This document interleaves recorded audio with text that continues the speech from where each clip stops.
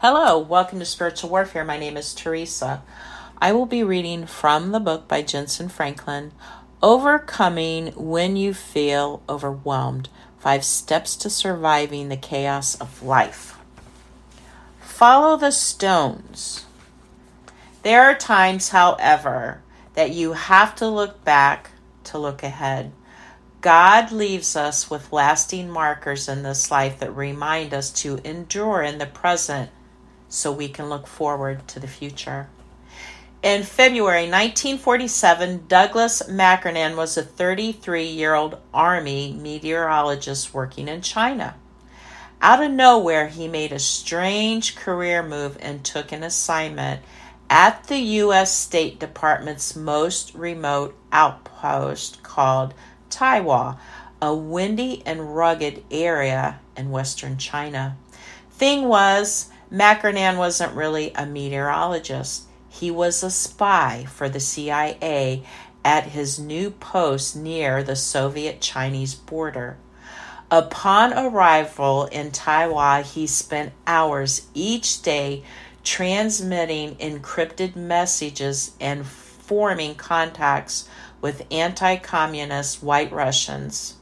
In August 1949, the State Department shut down the Taiwan consulate.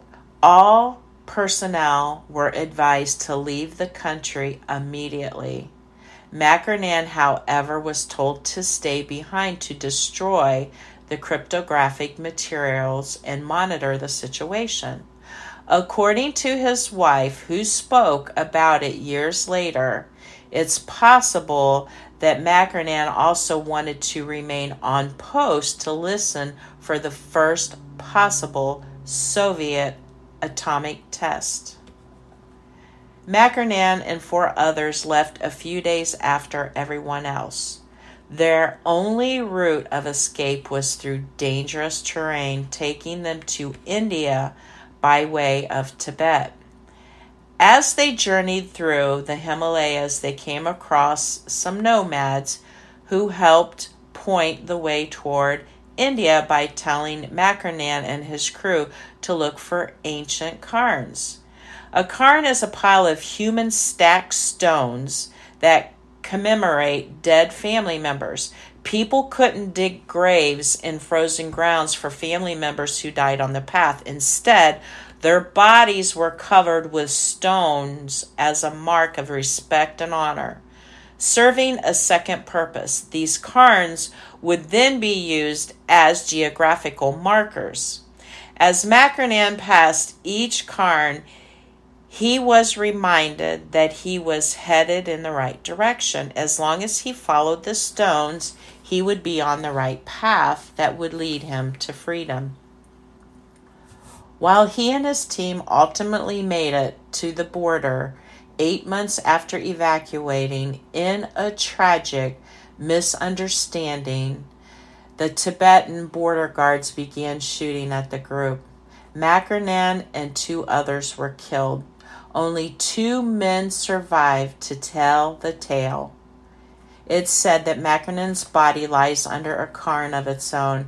His cairn joins a host of others that still help travelers find their own way in the frigid wilderness. Our lives are marked by loved ones and forerunners of the faith too. Generations who have gone before us and have left markers of their experiences to help us with our own experiences today. They may be gone now, but they have left us stones by which we can remember them and be encouraged to endure. The book of Joshua gives us a powerful example of such sacred markers. After 40 years of wandering, the time had come for the people of Israel to cross over into the promised land. Some 4 decades earlier, when the Red Sea had stood in their way after they fled from the Egyptians, God had intervened. He had parted the water so his people could walk through on dry land. Once again, the people of Israel faced a similar predicament before they could enter the land of Canaan. Again, God intervened, performing another miracle. He rolled back the waters of the Jordan River just as he had done with the Red Sea before, and the people crossed over into the land he had promised them. Joshua explained to the people how they could use stones to commemorate this moment. Cross over before the ark of the Lord your God into the midst of the Jordan, and each one of you take up a stone on his shoulder, according to the number of the tribes of the children of Israel, that this may be a sign among you when your children ask in time to come, saying, what do these stones mean to you?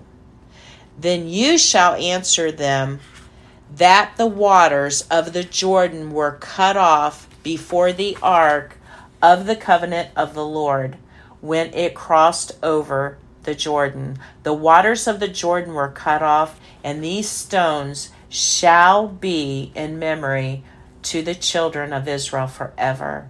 And the children of Israel did so just as Joshua commanded, and took up 12 stones from the midst of the Jordan, as the Lord had spoken to Joshua, according to the number of the tribes of the children of Israel, and carried them over with them to the place where they lodged, and laid them down there.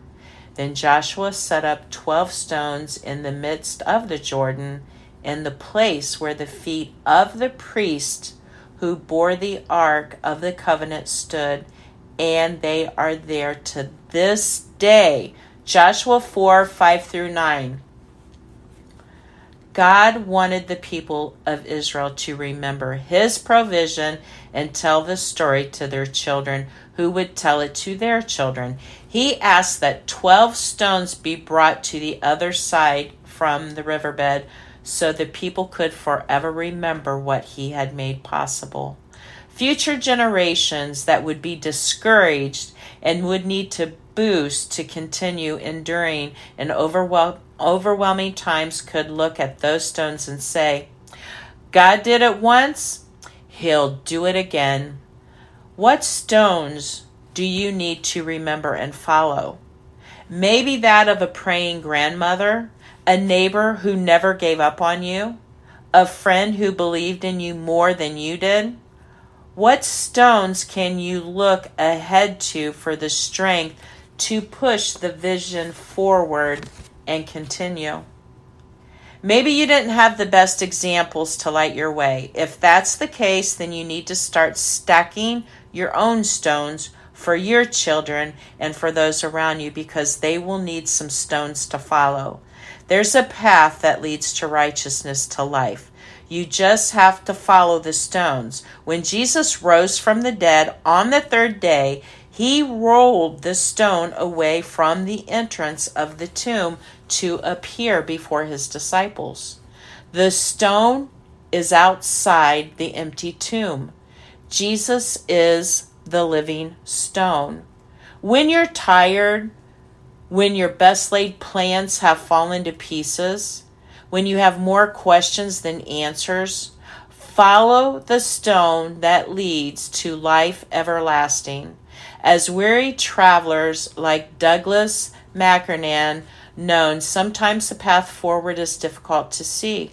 Sometimes when we look ahead, we see nothing but a storm of chaos. Sometimes we don't even have it in us to look ahead. But remember, what lies ahead is the promise that whosoever endures to the end will be saved. These little troubles are getting us ready for an eternal glory that will make all our troubles seem like nothing. 2 Corinthians 4:17.